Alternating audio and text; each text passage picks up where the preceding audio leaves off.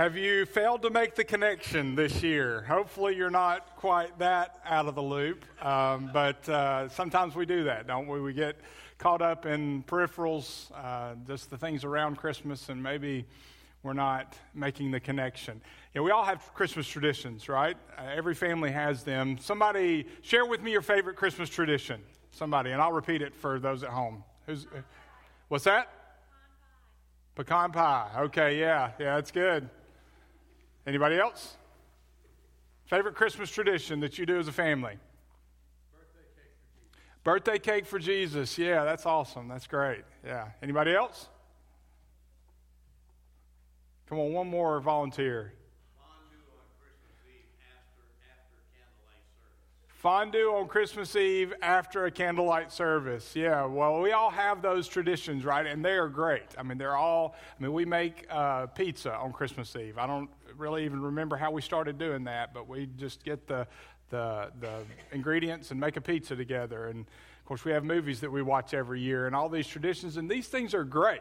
I mean, and they make Christmas more enjoyable, and they bring you together as a family, don't they? I mean, they create memories, and all of those are good things.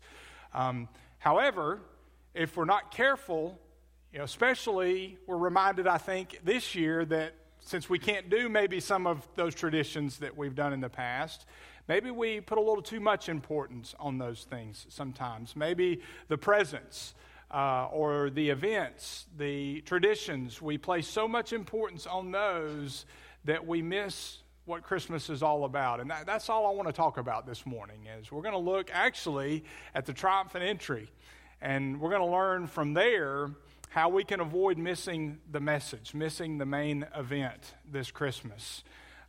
Because Jesus came as a baby. He was born for the purpose of giving his life. And throughout his life, many misunderstood why he was there. Two main purposes I just kind of want to let sink in this morning.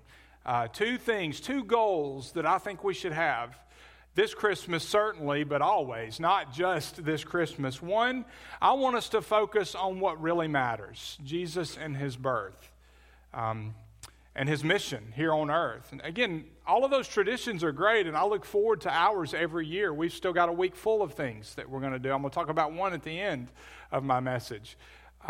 But maybe this year, one of the great things about what's happened this year with the pandemic and being forced to do things a little different is that when things are different, we are a little more in tune to what's going on.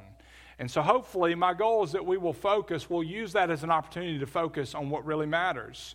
And then second, hold loosely the things that are temporary, the things of the world. I mean, I love presents as much as the next guy. I'm looking forward. I know some of the presents I'm getting this year, and I'm looking forward to them. It's okay. I mean, I was allowed to ask for a few. I'm sure I've got surprises too, but I'm looking forward to those things. I'm looking forward to being with my family, and those things are vitally important. And family, certainly, relationships are forever, right? But presents, parties, I mean, those are temporary. I mean, they're good, but they're temporary. Maybe focus on the eternal things, our relationship with God, our relationship with others, investing in others. And so let's look this morning in Mark chapter 11. Again, we're going to look, this isn't the Christmas story, but when Jesus was born, we pointed this out last week, the cross was always before him. I mean, he knew why he came. And so even in a manger, I mean, he was on a mission. And his mission was to bring peace on earth, but not in the way that people thought. It was to give himself, not to be a conquering warrior that will come. We see in Revelation, but this time to be a sacrifice. And so we probably see in no more dramatic example the misunderstanding of why Jesus was there than in the triumphant entry. And so let's read verses 1 through 11 of Mark chapter 11. When they approached Jerusalem at Bethpage and Bethany near the Mount of Olives, Jesus sent two of his disciples and told them, "Go into the village ahead of you. As soon as you enter it, you will find a young donkey tied there on which no one has ever sat. Untie it and bring it here. If anyone says to you, 'Why are you doing this?' say, 'The Lord needs it, and we'll send it back here right away.'" So they went and found a young donkey outside the street, tied by a door, and they went outside in the street. And then they untied it. Some of those standing there said to them, "What are you doing untying the donkey?" They answered them just as Jesus had said, so they let them go. Again, proving he's completely in control here.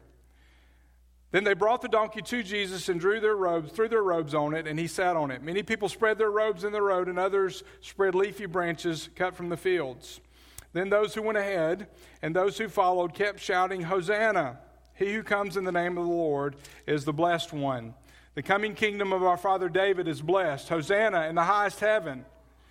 And he went into Jerusalem and into the temple complex. After looking around at everything, since it was already very late, he went out to Bethany with the 12.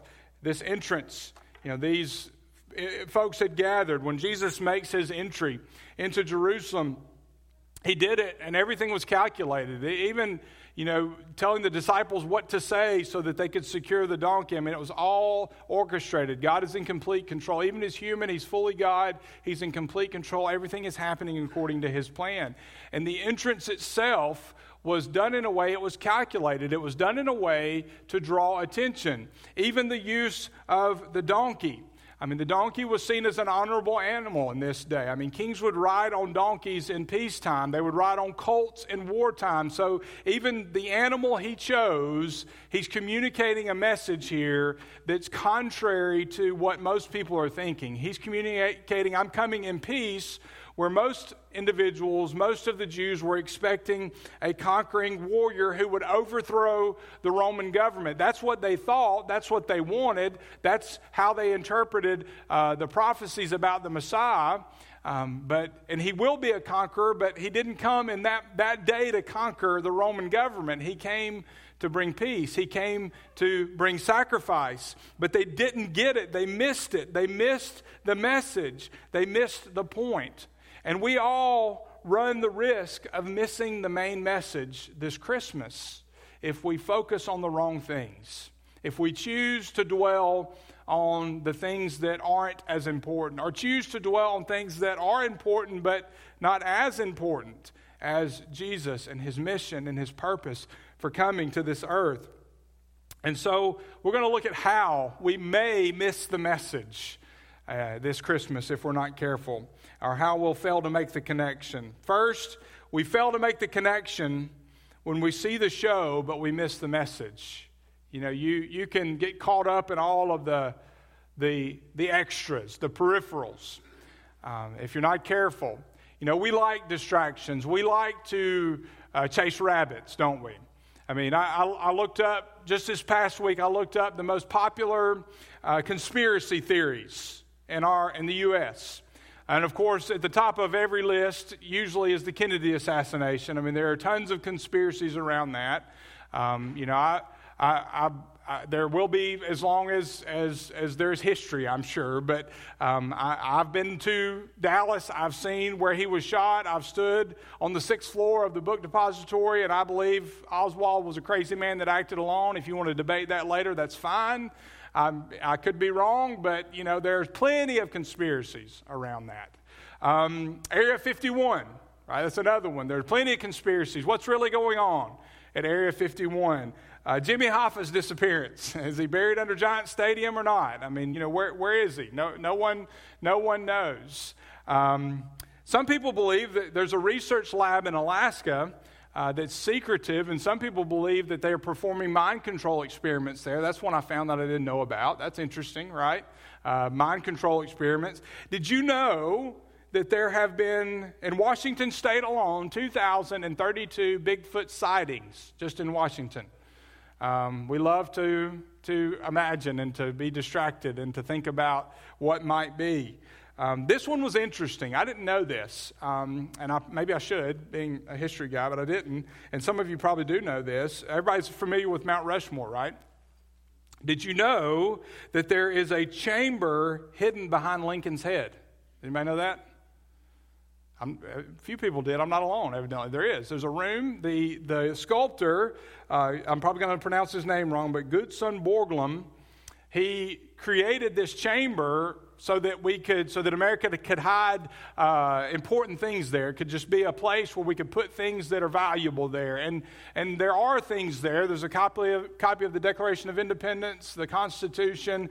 But of course, when people find out about this, I didn't even really know about it until this week. People find out about this, all sorts of conspiracy theories. There are secret documents about aliens there. Or, have you seen National Treasure Book of Secrets? Again, I had no idea. I'm clueless. But that movie was based on the idea that there's treasure buried there, that there's treasure there. And so all sorts of conspiracy theories. We love our distractions, don't we? I mean, think about it. People go to the circus and they get so caught up in the sideshows, they miss what's happening in the center ring. I mean, we like to be distracted. We like to be entertained. As a matter of fact, we cry out to be entertained. Serve me, appeal to me. Do what I want. Entertain me. And we can get so caught up in wanting the next experience or to be entertained that we miss the main thing. We do that in life. We miss those moments that are important with relationships, with our jobs, with the things that we should be doing. We get distracted, and even on a small scale, we miss the things that we should be doing. And we certainly, this time of year, have a tendency to miss what's important about Christmas. And maybe this year, it's not so much, hey, I'm caught up in the presence of the parties. It's that I can't go to the party that I want to go to. I can't go to the family gathering that I want to because of social distancing or whatever, or I've got to follow these stinking rules all the way through Christmas. And maybe it's that. Maybe we're so caught up in what we can't do that we miss the main message, that we miss the point of Christmas. How many of us this Christmas will see the show or will get caught up in the peripherals and miss the main message? Programs, gifts, decorations, food, or again, what we can't do. I mean, all those things, some of them fun and all of them have their place, but we can get distracted. They are all peripheral attractions and not the main event. The main event is the birth of Christ. The main event is what He came here to do and what we have as a result, the gift that He has given with His life. We have to be careful not to miss the message of Christ's birth. Second, we fail to make the connection when our God is too small. In life, at Christmas, but all of life, we don't make the connection when we have a small picture of God. Jesus, and that's what happens in His triumphant entry. I mean, their view of what He was there to do was too small. They wanted immediate rescue. They wanted to be free. They wanted Him to overthrow the Roman government, which would have been great for them for a while, but it wouldn't have lasted. I mean, governments come and go. But that was what they wanted. Jesus was coming to offer Himself as Messiah, as the Prince of Peace, the wonderful Counselor, mighty God, eternal Father. I mean, he was coming to, they wanted a political ruler. He was coming to be their Savior. Their view was too short-sighted. Their view was too small. We see a crowd of people here thinking of kingship in terms of conquest and not King, Lord of my life. That's the disconnect, and that's where they fall short. They're not looking at Jesus for who He really is. They don't see it. Even the psalm they shouted, Psalm 118 verse 26 is a conqueror's song. Blessed is he who comes in the name of the Lord. They are expecting conquest. He is from the line of David, the great warrior. They think He's going to lead them back to prominence, to victory. That's what they want. They want immediate conquest. Jesus was trying to show them, though, that the popular opinion was not the correct opinion. Again, everything's calculated here. I mean, even the animal He chooses, He's communicating a message, and His message had been consistent throughout His life. He came to give Himself. He's not there. He wasn't there to conquer the Roman government. It wasn't temporary victory. It was eternal victory that He was there to provide. They weren't making the connection, though. They just didn't get it. They weren't connecting the dots. Jesus wanted them to think big, but they were thinking small. Their God was too little. Here's the point. The people wanted to think about their culture, their group, their race. Jesus wanted them to think about their need for salvation and then the salvation of the world. Their view was their own group of people for immediate comfort, victory, security, and he's got a worldwide mission. He's got a worldwide view. He's trying to get them to adopt. And guess what? He's still trying to get us to adopt that today. Yet we miss the message. We miss what he came here to do. We get caught up in the peripherals, the things that are going on around us. J.B. Phillips wrote a book called Your God is Too Small.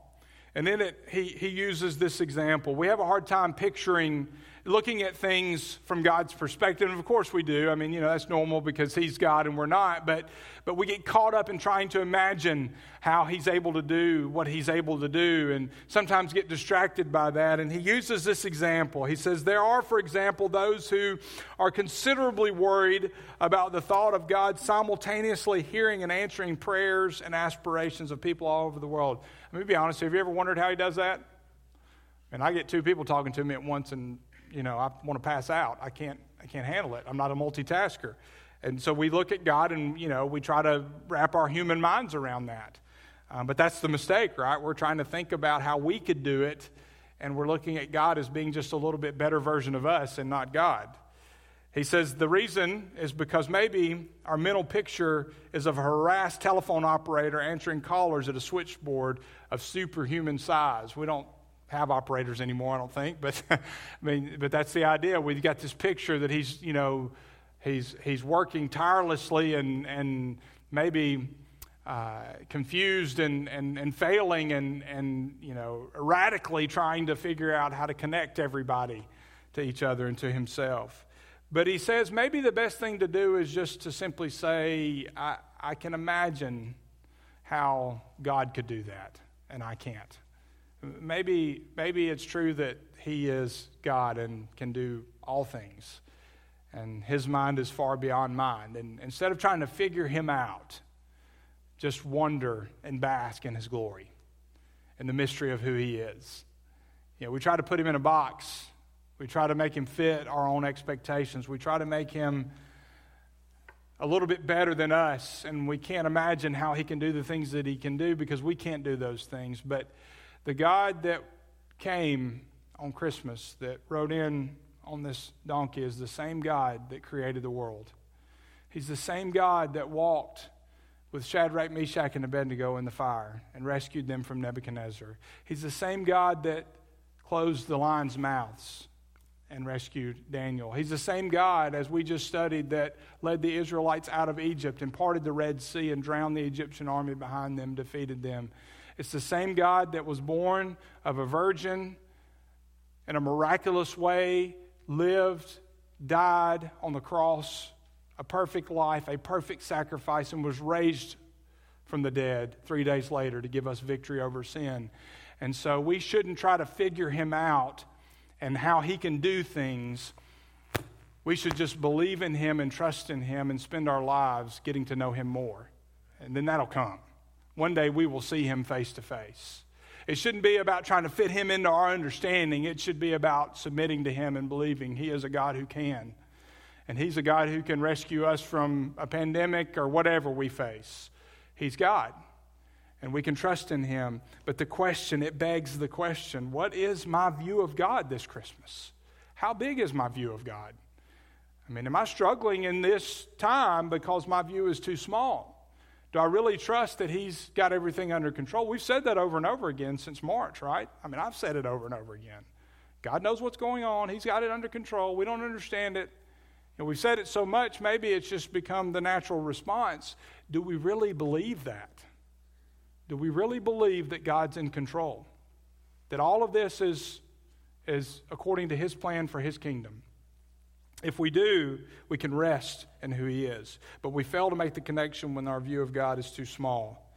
Number 3, we fail to make the connection when we make Jesus king for a day and not Lord for life, which is what the Jews did here. They wanted to make him king then. And just like David, a temporary king, but a conquering king.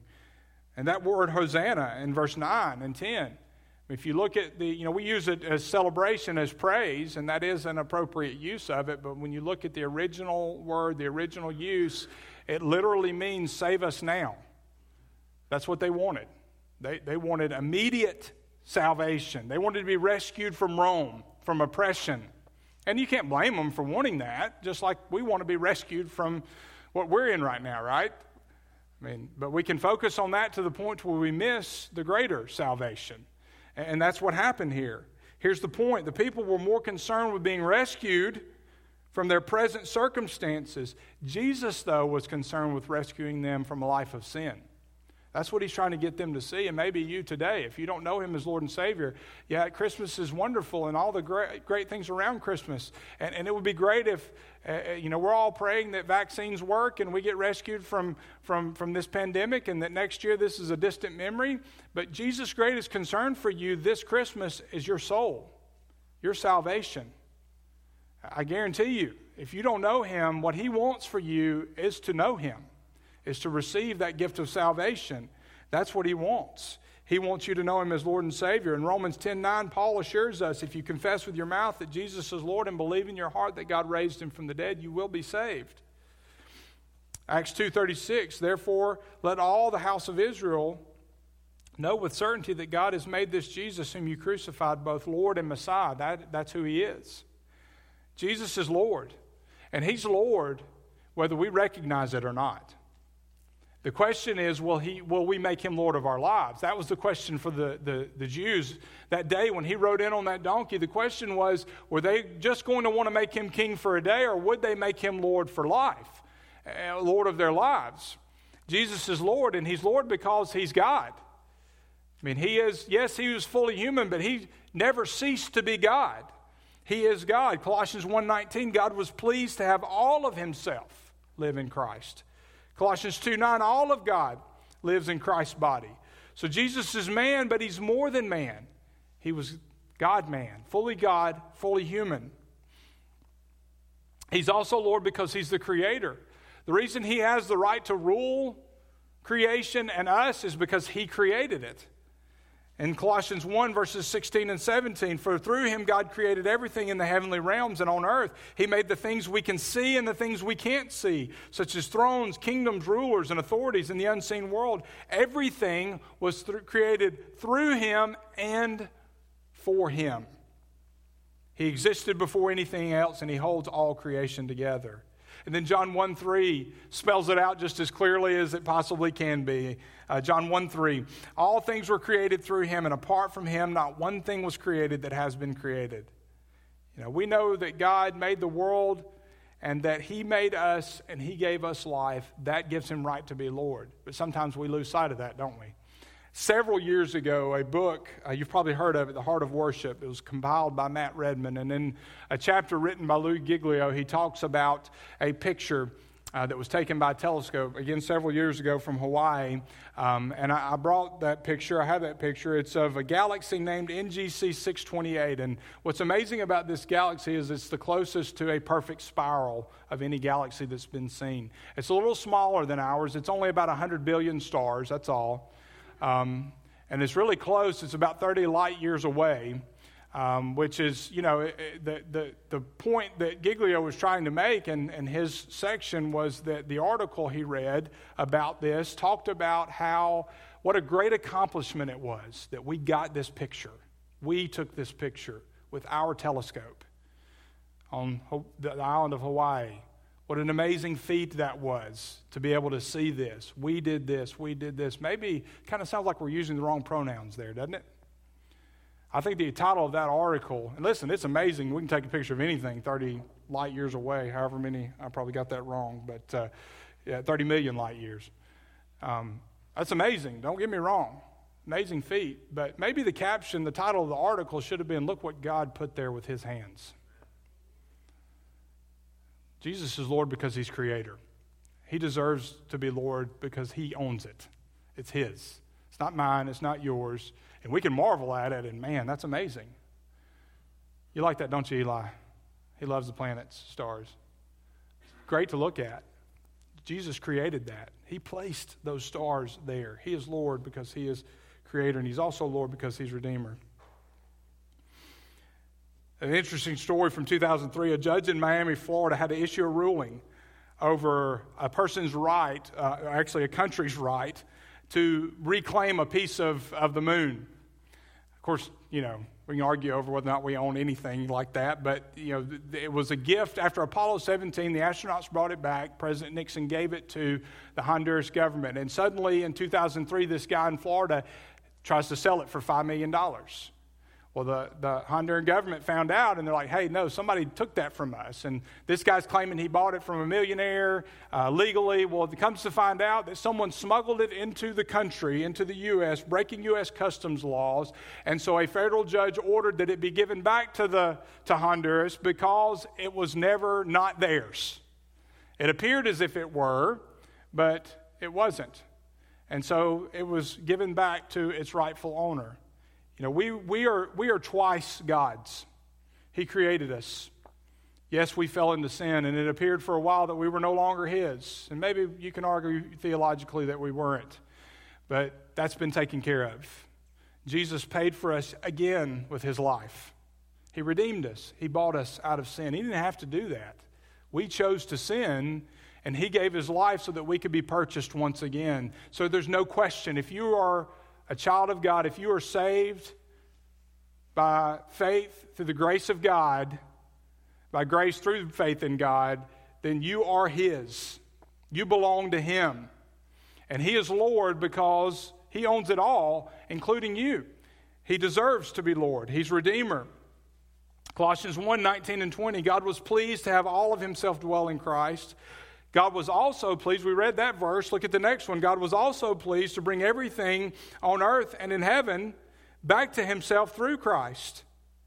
He redeemed us. He brought us back, bought us back.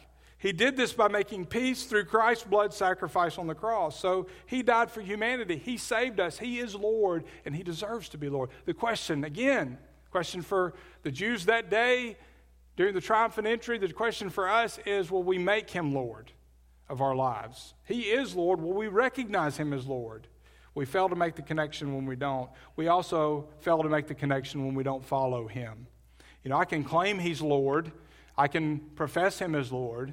I can even be a follower of Christ and not really follow Him with my life. I can rebel. I can run, backslide, whatever you want to call it.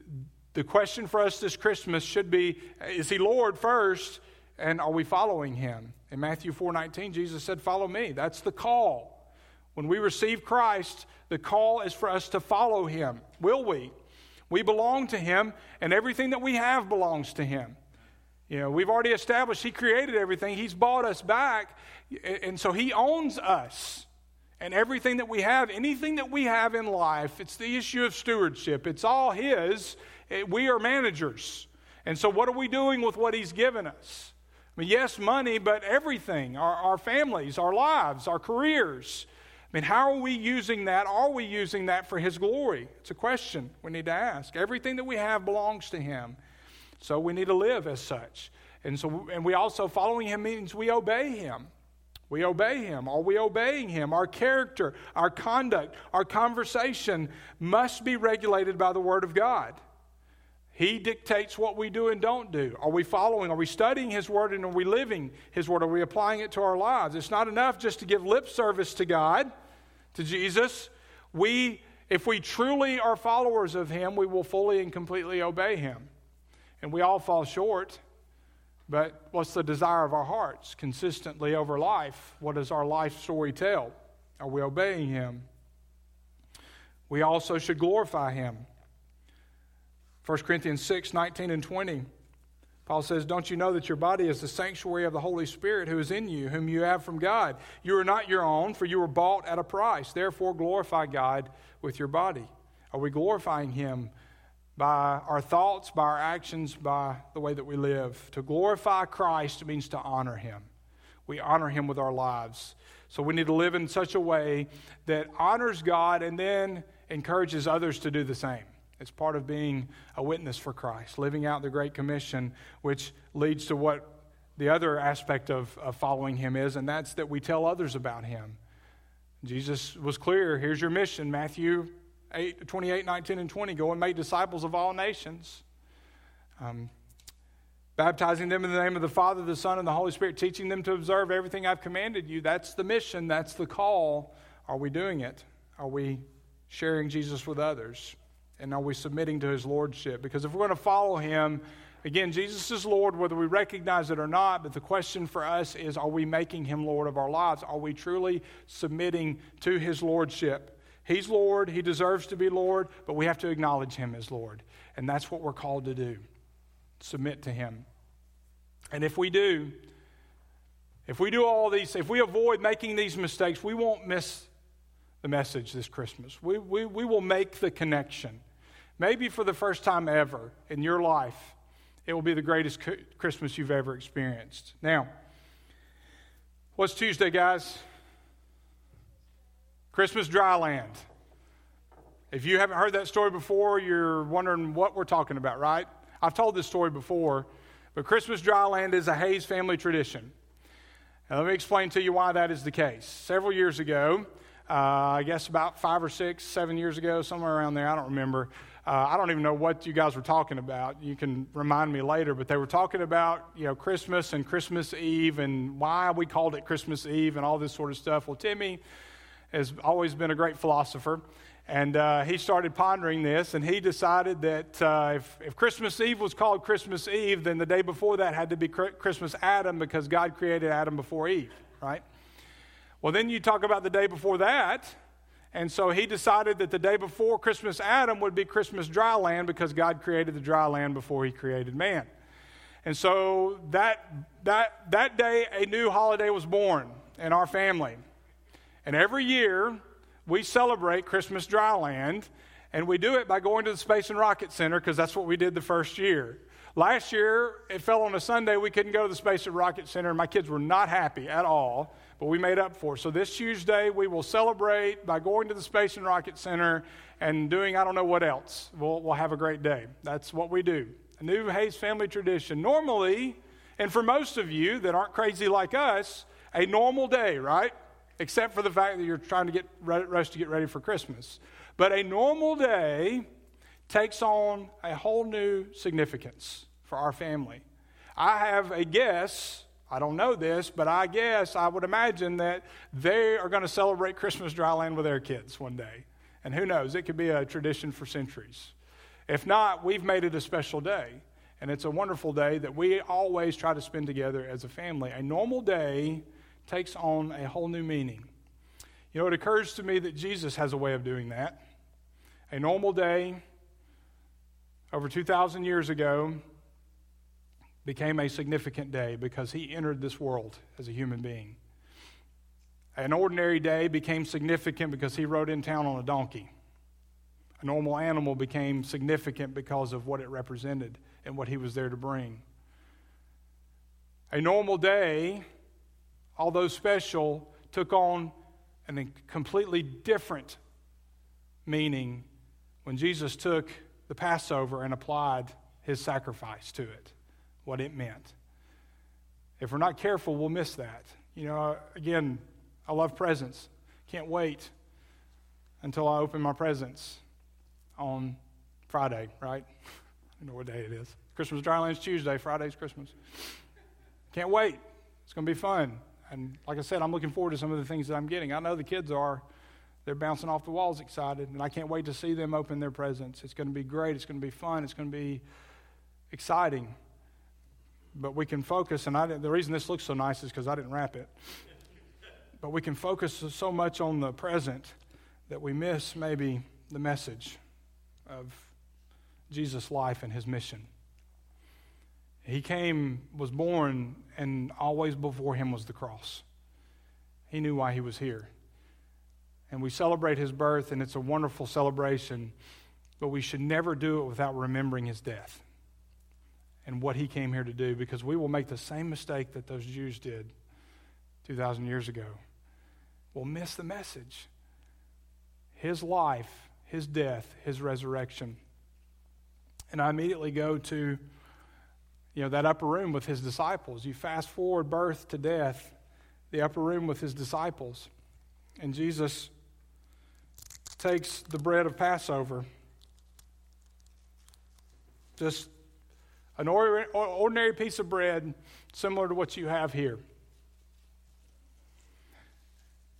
They had celebrated for years God's deliverance of his people, and what an amazing celebration that was, right? Years and years of slavery delivered. A reason to celebrate. But just as he was trying to communicate with the triumphant entry, he was about to deliver them from something far greater, something far worse, with greater consequences. An eternity separated from him. And so Jesus takes this bread and he tries to explain to his disciples, this is what this is all about. And so we look at this today and we think about what Jesus came to do, and we should be thankful. We should be thankful for the life that Jesus led, the perfect, sinless life. We should be thankful that he could give his body because he took the form of a human. He took on a human body. So we're thankful for his physical body, that because he lived a sinless life, he could offer as a perfect sacrifice. The payment for sin is death. You and I could not pay that penalty and still go to heaven. We would have to be separated from God for all of eternity. But because God became man, he could pay that price for us. And so we thank God today. We thank Jesus for living as a human and giving his life. And Jesus explained to his disciples on the night when he was betrayed, he took this, he gave thanks as you and I just did, and he broke it. And he said, this is my body. Whenever you do this, do it in remembrance of me. So today, Lord, we take this bread. We thank you for who you are and what you've done. May we always remember what you've done. We do this today, remembering your sacrifice.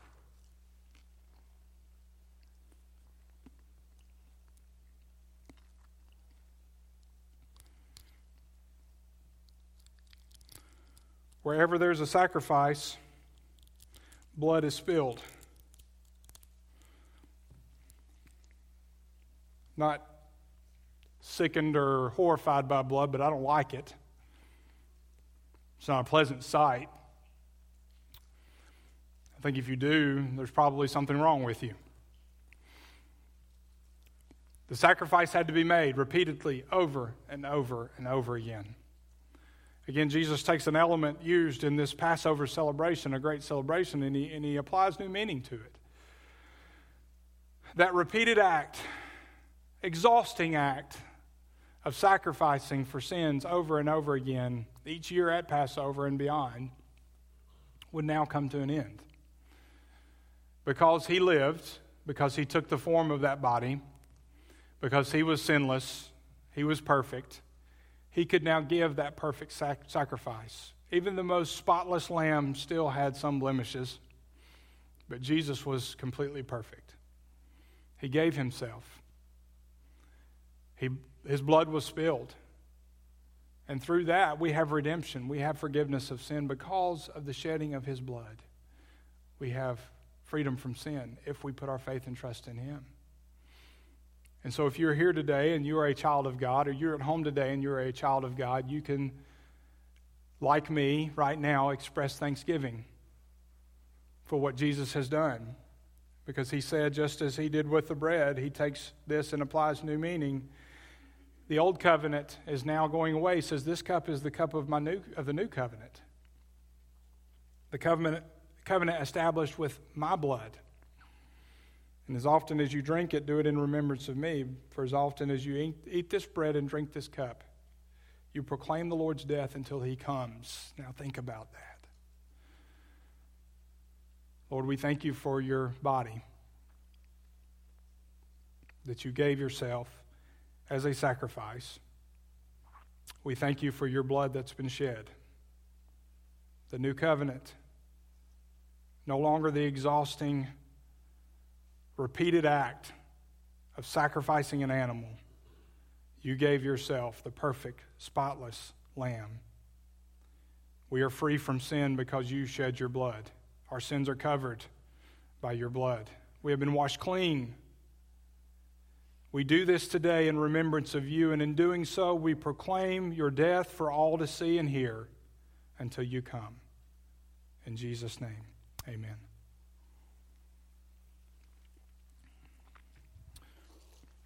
I'm going to ask Luke and our praise team to come up, and we're going to just take a few moments here as we conclude our worship service.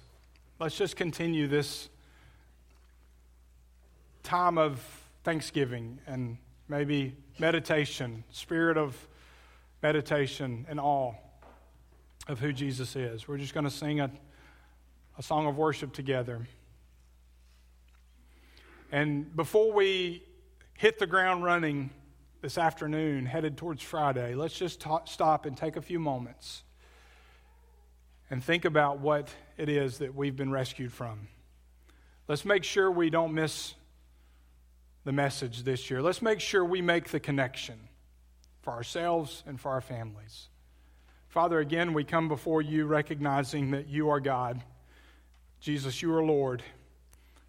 We have honored your life, your death. Through the ordinance of the Lord's Supper, we've remembered what you did, your sacrifice. We thank you for the salvation that you provide. So now, during this time of worship, Lord, may we give you the honor and glory that you deserve. And may we just, for the next few moments, focus our hearts and our minds on who you are and the relationship that we have that's possible with you because of your sacrifice. Help us to make the connection this year. And if there's anybody out there that doesn't know you, help them to make the connection for the first time. Lord, I pray that you're pleased by our worship here today. In Jesus' name, amen.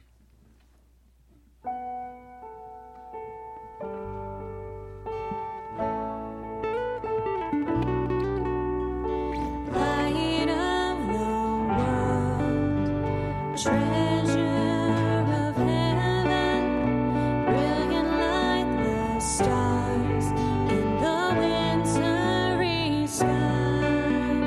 Joy of the Father, reach through the darkness, shine across the earth, send the shadows to fight.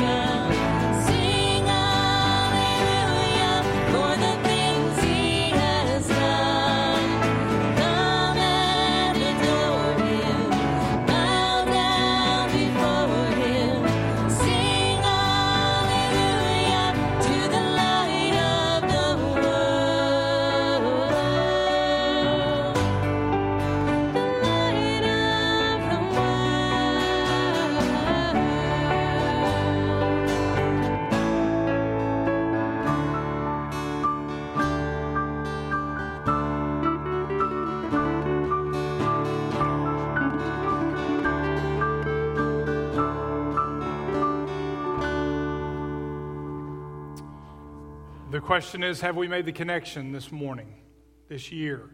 Have you made the connection? Have you accepted Christ as your Lord and Savior? Christmas is a great time. It's exciting, but it means nothing if you don't know Jesus as Savior, because that's the true meaning of Christmas. You can't really understand the significance unless you have a relationship with Christ, and I invite you today, if you haven't done that, you have the opportunity to do that. We're going to have a time of prayer in just a moment, and you can just simply cry out to God where you are, believing that He died for your sins. You don't have to have all the answers. You don't have to understand everything there is to know about being a Christian. You just have to believe that you've done things wrong, as we all have, and that Jesus died to take away your sins so that you could be free. And maybe you are a follower of Christ, but because of the pandemic or just the craziness of Christmas, maybe you've lost sight this year. Maybe you're struggling making the connection because of something going on in your life that's present this year that wasn't last year. You're just having a hard time focusing on what matters. Again, we're going to have a time of prayer, and this is your opportunity to hit the reset button for all of us. Just to clean the slate and just focus on the Lord Jesus Christ and not miss what it is that He wants you to experience about Him this Christmas. Let's just spend a few moments in prayer. Father, we come before you again, and I just have to believe that whether present in person or online, that there's somebody that hasn't yet made that connection. And, we laugh at the video, and it's okay to do that, and it's poking fun at something that's very real, though. There are those who don't yet know who you are. They've heard of you. They've maybe sung songs about you at Christmas and the babe in the manger and all of that, but it really hasn't hit home that you are the Savior of the world, and that their greatest need is to be free from sin. Lord, we want to be free from sickness. We want to be free from trials and struggles and just the tribulations and the difficulty of living in this fallen world. We want freedom from that, but what we need, all of us, every human being, is forgiveness of sin. Lord, if there's somebody here in this place or at home watching, and you are convicting them right now, Holy Spirit, of their need for salvation, I pray that they would just cry out to you honestly and truthfully. There doesn't have to be a magic formula of words other than, God, I'm a sinner. Jesus, I believe you died for me. Come into my life. Take over. Forgive me. That's all it takes. And I pray that they would right now. For those of us who know you, Lord, may we take this chance to reset, to refocus, to focus on you. Not all the other stuff. Enjoy the other stuff, the parties, the presents, the fun, but to focus our hearts and our minds on you. We are yours. You paid for us, you created us, and then you bought us with your life. We belong to you. I pray that we would make you Lord, not just today, but always. That we would live in submission to you for your sake, for your glory, for your kingdom. We give ourselves to you, Lord, for your purposes, for your name's sake. And it is in your name, in Jesus' name, that we pray. Amen.